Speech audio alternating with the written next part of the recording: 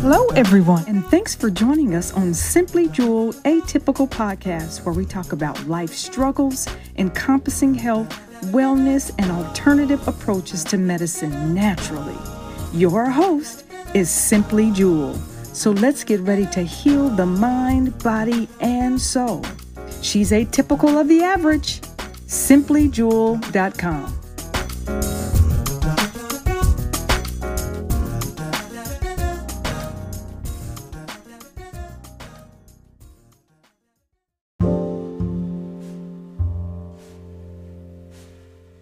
I just want to introduce you.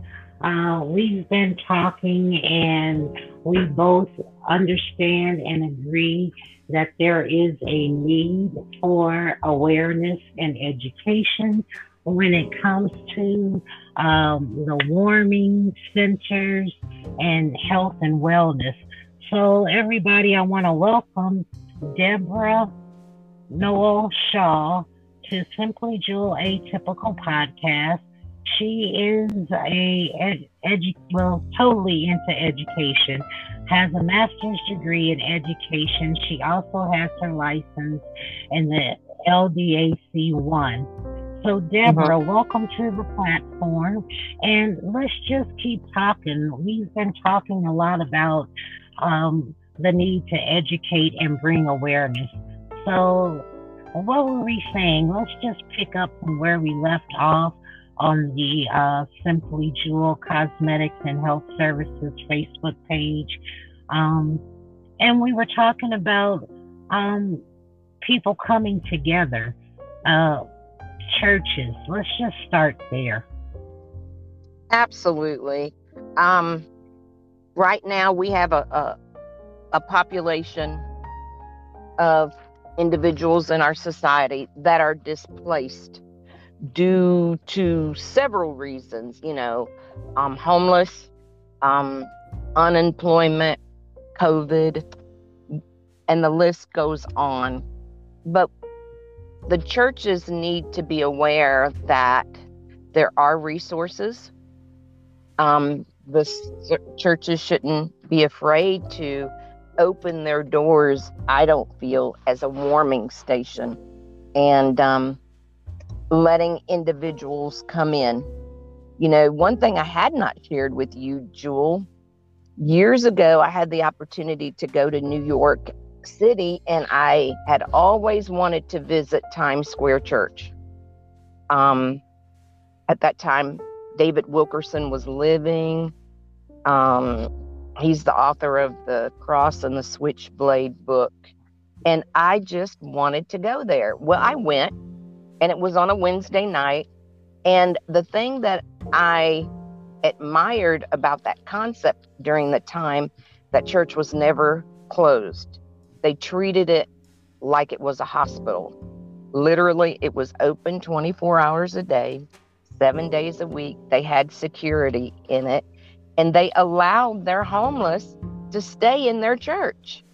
They could make them a pallet, on the floor, and down their aisles, they had pillows and blankets available to them. But I was like, okay, sometimes they need prayer, they need counseling, and that church was staffed with that. Oh, wow. Why aren't more churches doing this? Because sometimes there are crises in the middle of the night, and sometimes people just need individuals to talk to. In the whole concept, with warming stations right now, not every community wants a homeless shelter in their community.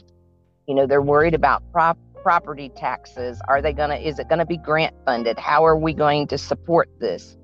However, warming stations or emergency places for the homeless to be able to go on a short-term basis, 4 to 7 days until the temperatures get above freezing, seems to be very realistic, and it worked in our community. And the community really, really rallied together during that Christmas week to make it happen. When we decided that we were going to do it, because We were open 3 of those 7 days anyway. We did not have the funding in place. We said that we were going to do it. We wanted to help, and our community rallied behind. They brought us food. Restaurants donated food. People donated pillows and blankets and sleeping bags and hand warmers and toothbrushes and toothpaste and deodorant, everything we needed to house individuals and make a tough situation for those that were in that situation a more pleasant opportunity. And they were quite thankful. Many of them had not had hot meals in weeks. And to hear someone say, "You may have saved my life. I probably would have frozen to death," was like, we take the common amenities of light and water and heat for granted sometimes. Yeah. Now, let me ask you this.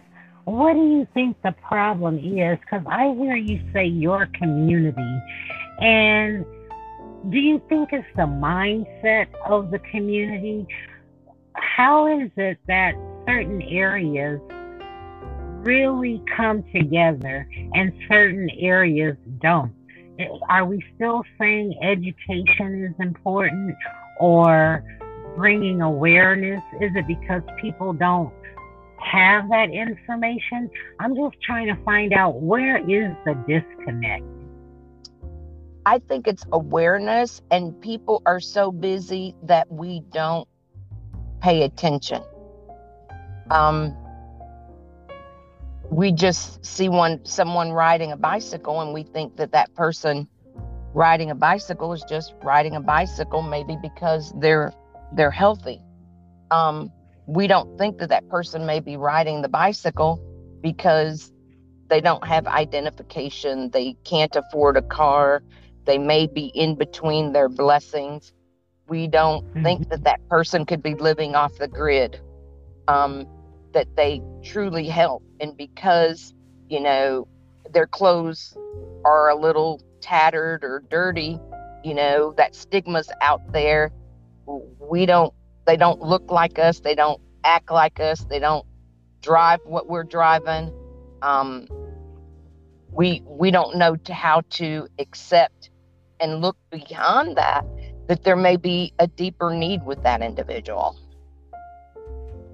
Wow. And I think, Jewel, that goes on in a lot of communities. I mean, people don't pay attention, I feel.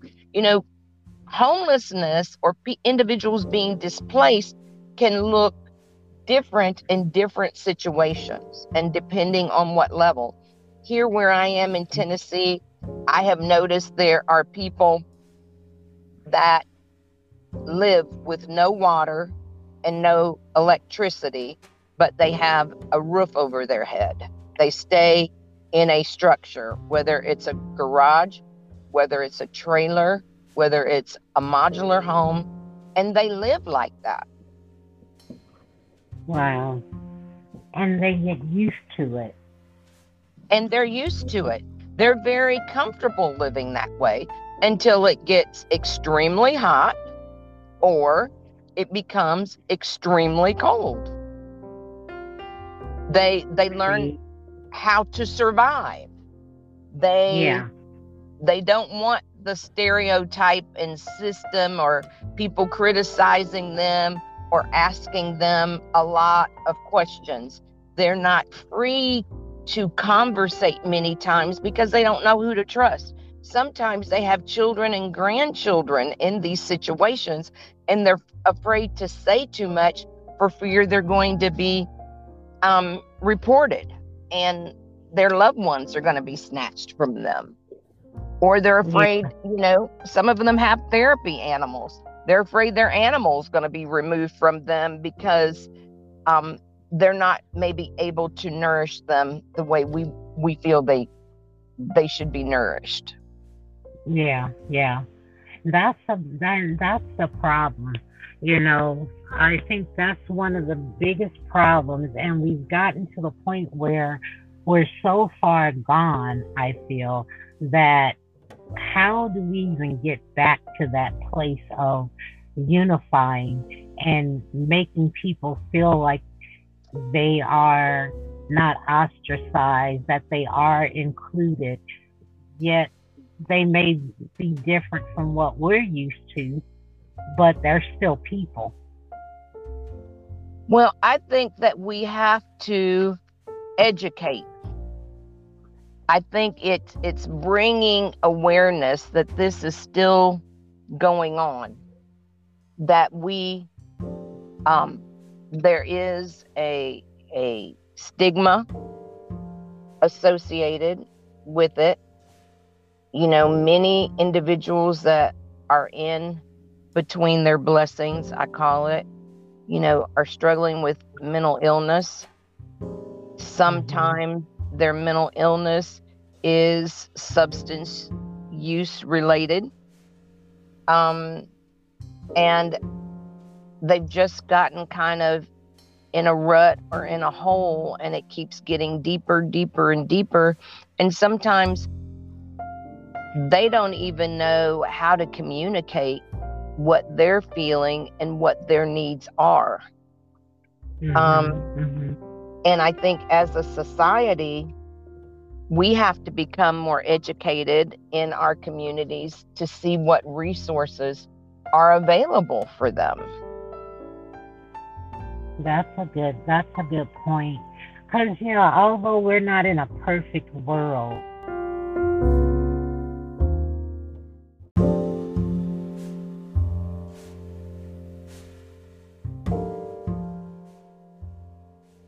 okay, we're back. Yes.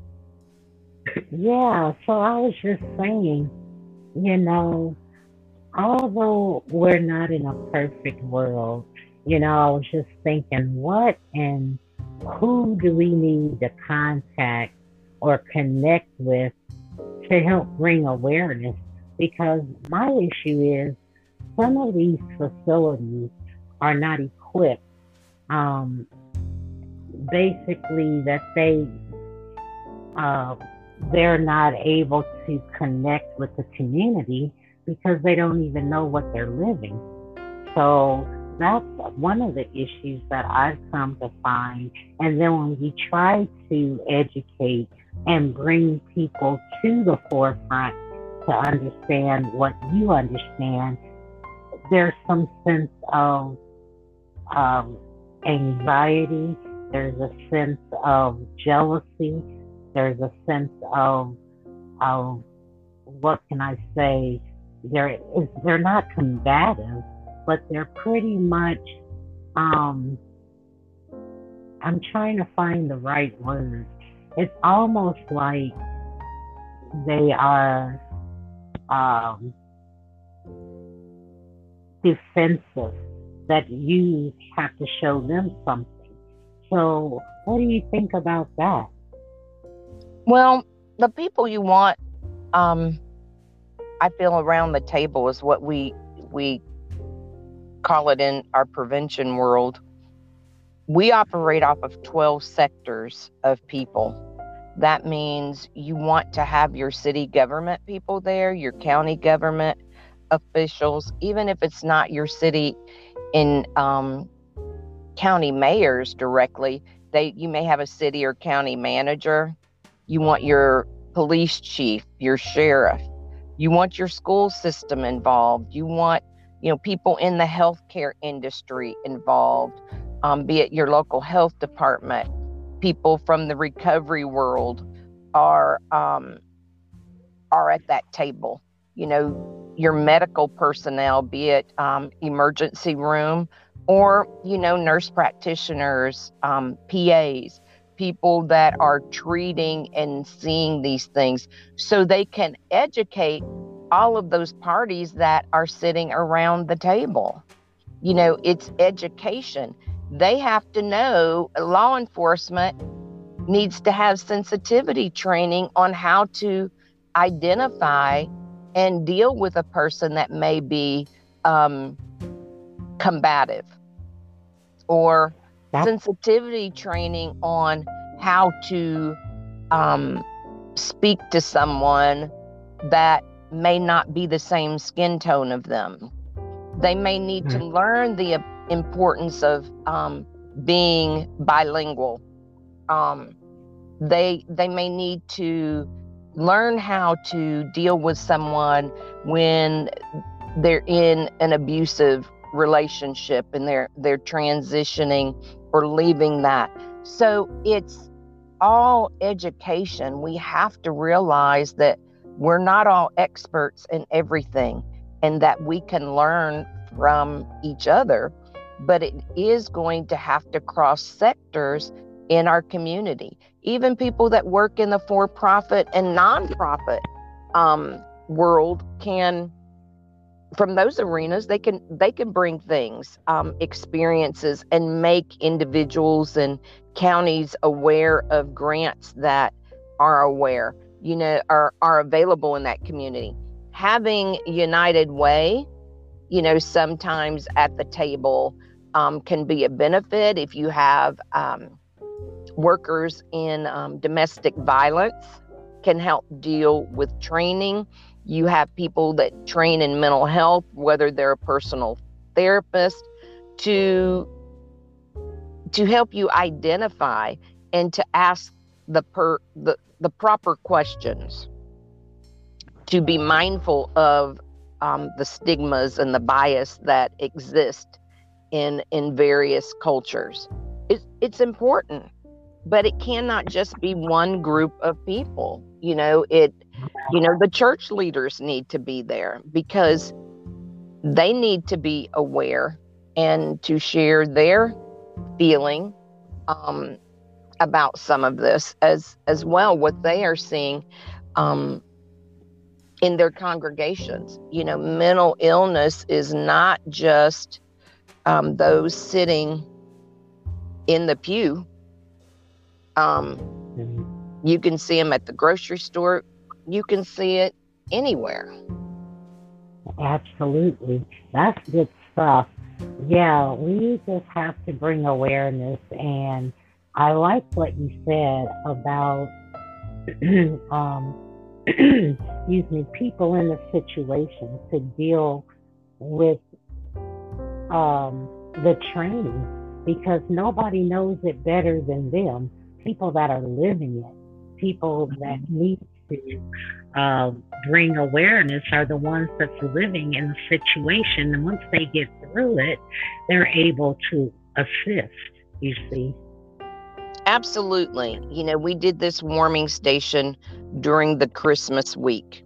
And one of the individuals that stayed with us during that time, he came to our meeting today, and he was able to share his experience, what it was like being there and what it was like coming back. What it was like going back to the street, and how he felt during that time. And,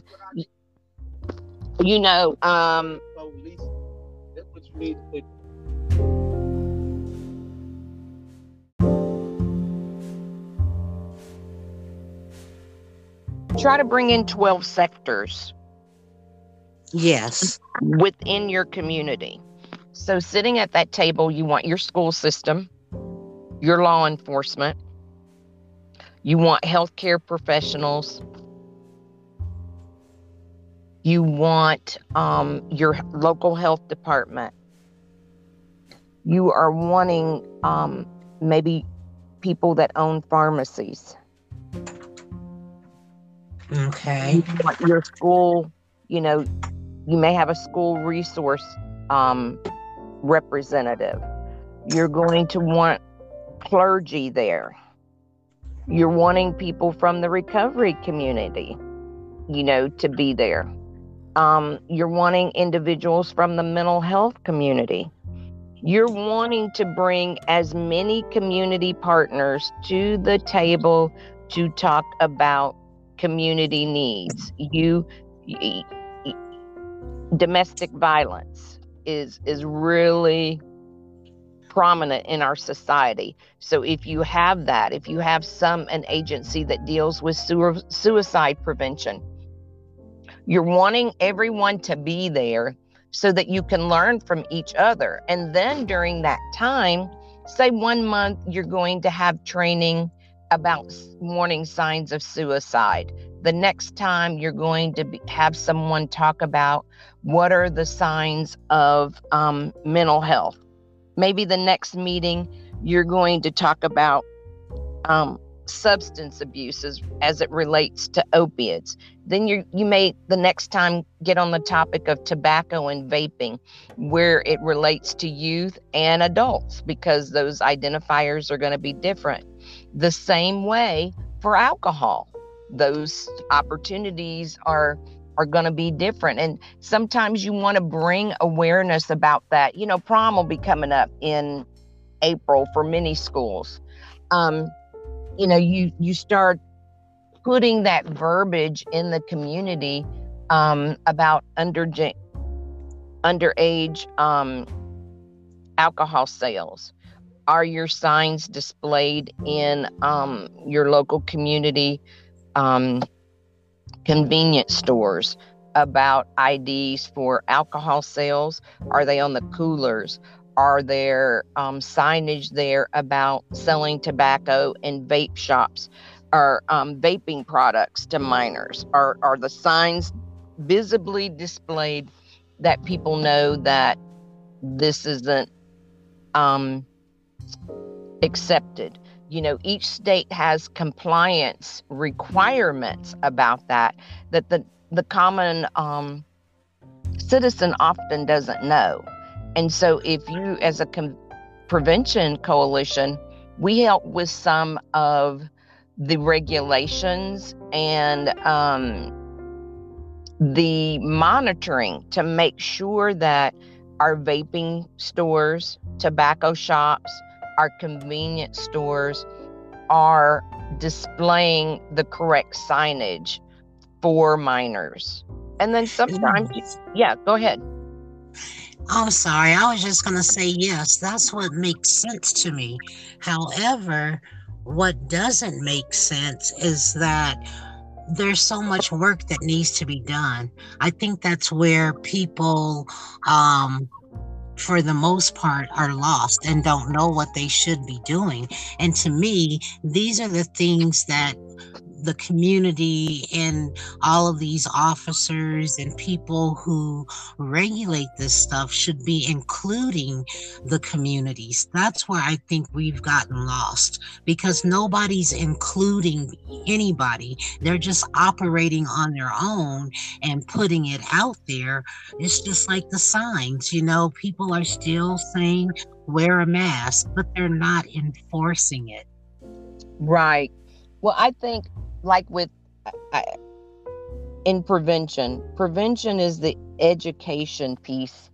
A lot of times we are the policy makers. We sometimes have to be the policy enforcers to enforce this information and say, hey, we have regulations about this. We need to evaluate the language in this. Are there gaps? Can we fine tune this?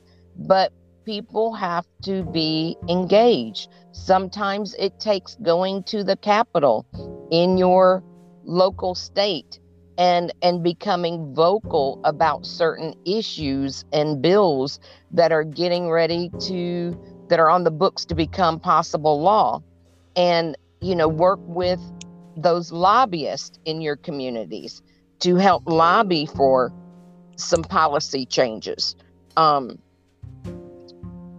It does take a community, and it includes the faith-based community. The faith-based community should be one of those 12 sector members sitting in that table, so they're aware, so they're able to identify. You need to find therapists from different cultures, I feel, because certain cultures may not be able to relate to certain behaviors from other culture. We need to have cultural awareness. People want to talk to people that look like them, I that agree. understand their upbringing. That goes from male to female to those that are even in the other sectors. We're getting into how can I say that, other classes. Some people are identifying themselves as other. We have transgender out there.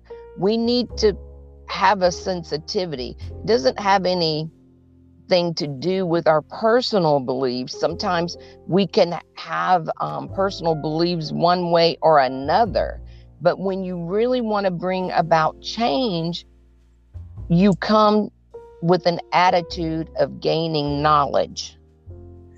Yes, but we also have a system of, like, the at will state. They can pick and choose who they want to pick. That's what people are saying.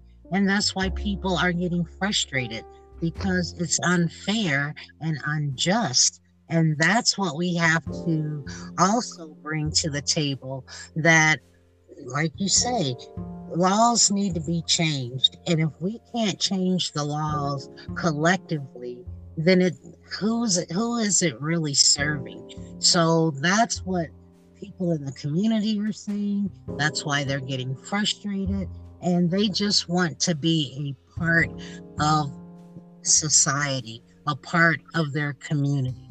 But you're so right. It makes sense. But now we have to put the elbow grease in, as my dad would say, to do the work, so that we can get people to do what we all should be doing. Not just a few people, but all people need to be involved. Absolutely. Absolutely. Everyone, I hear people often say, well, my vote doesn't matter. My voice doesn't matter. It only matters if you're consistent with your message. You have to persevere. We've been a coalition for about 18 months.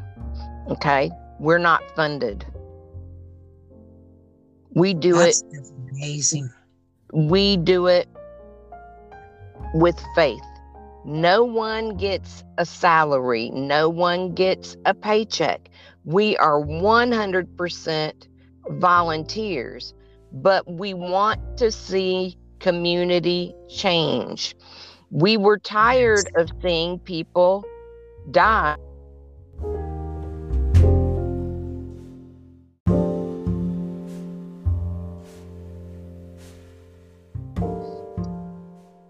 Okay. When in 2019 in our community, there were 82 non-fatal drug overdoses. And it was like, why are people dying? Why are we having non-fatal overdoses, which were high, when we have Narcan and naloxone available at our dispense? All we had to do through the nasal spray is train. Right. And did people know this? And our medical, EMS, emergency, fire, those individuals were perfectly aware of it and were using it. But the community did not realize that it was accessible. Oh, wow. And I contacted Emergent, who is the company that makes the Narcan in the 4 milligram, and said, how can I get this and start training people in my community? You never know if someone's going to pass out in the grocery store. Right. Right at Thanksgiving, we had a man at a local supermarket that died from a drug overdose. They didn't know. They weren't trained. Oh, wow. This was the week of the Sunday before Thanksgiving this happened. You might see someone that passes out at a gas station pump. We don't know. And these individuals, it takes a while for EMS to get there. Right. It could take, 5 minutes or more. And if someone is in that state, every moment counts. Absolutely. It's critical. And we just can't go on and ask or remain like there aren't resources. There's not education. Everyone should know in America now about Narcan. And if they're not trained, they ought to be willing to get trained. And if they don't know how to get the Narcan training, they should be willing to call their state health department, if no less, or say, hey, how can we get Narcan training here? You see commercials on television for it. It's a doable solution, but will people take the 45 minutes to do it? Yeah. Well, you have been most informative, and that's what I think we can bring up again if everybody will tune in next Saturday on Simply Jewel Cosmetics and Health Services. We can talk about these things again, because bringing awareness is important, and we can just keep saying over and over again, like you say, repetition, and so they get used to hearing this. I think this will be a good way to bring awareness to the community. But again, Deborah, I just want to thank you for coming on, and please feel free to let me know how you want to move forward, how we can continue to have these conversations, because it's worth having. And I'm sure the listeners tonight got an earful. Please excuse our technical difficulties, but bring us on home, Deborah. In closing, what would you like to say?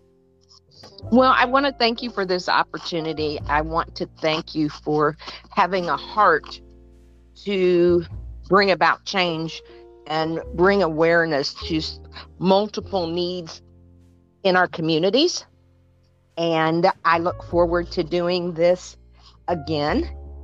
And I want to challenge those of you who are not Narcan trained to contact your local health department or mental health person or your local pharmacy and ask them how you can obtain Narcan training and be prepared in the event of a opiate overdose. Yes, much needed education is needed. Well, thanks a lot, Deborah. And to all the listeners, you have been listening to Simply Jewel Atypical Podcast. Peace and blessings. Until next time, thank you. Bye-bye. Bye-bye.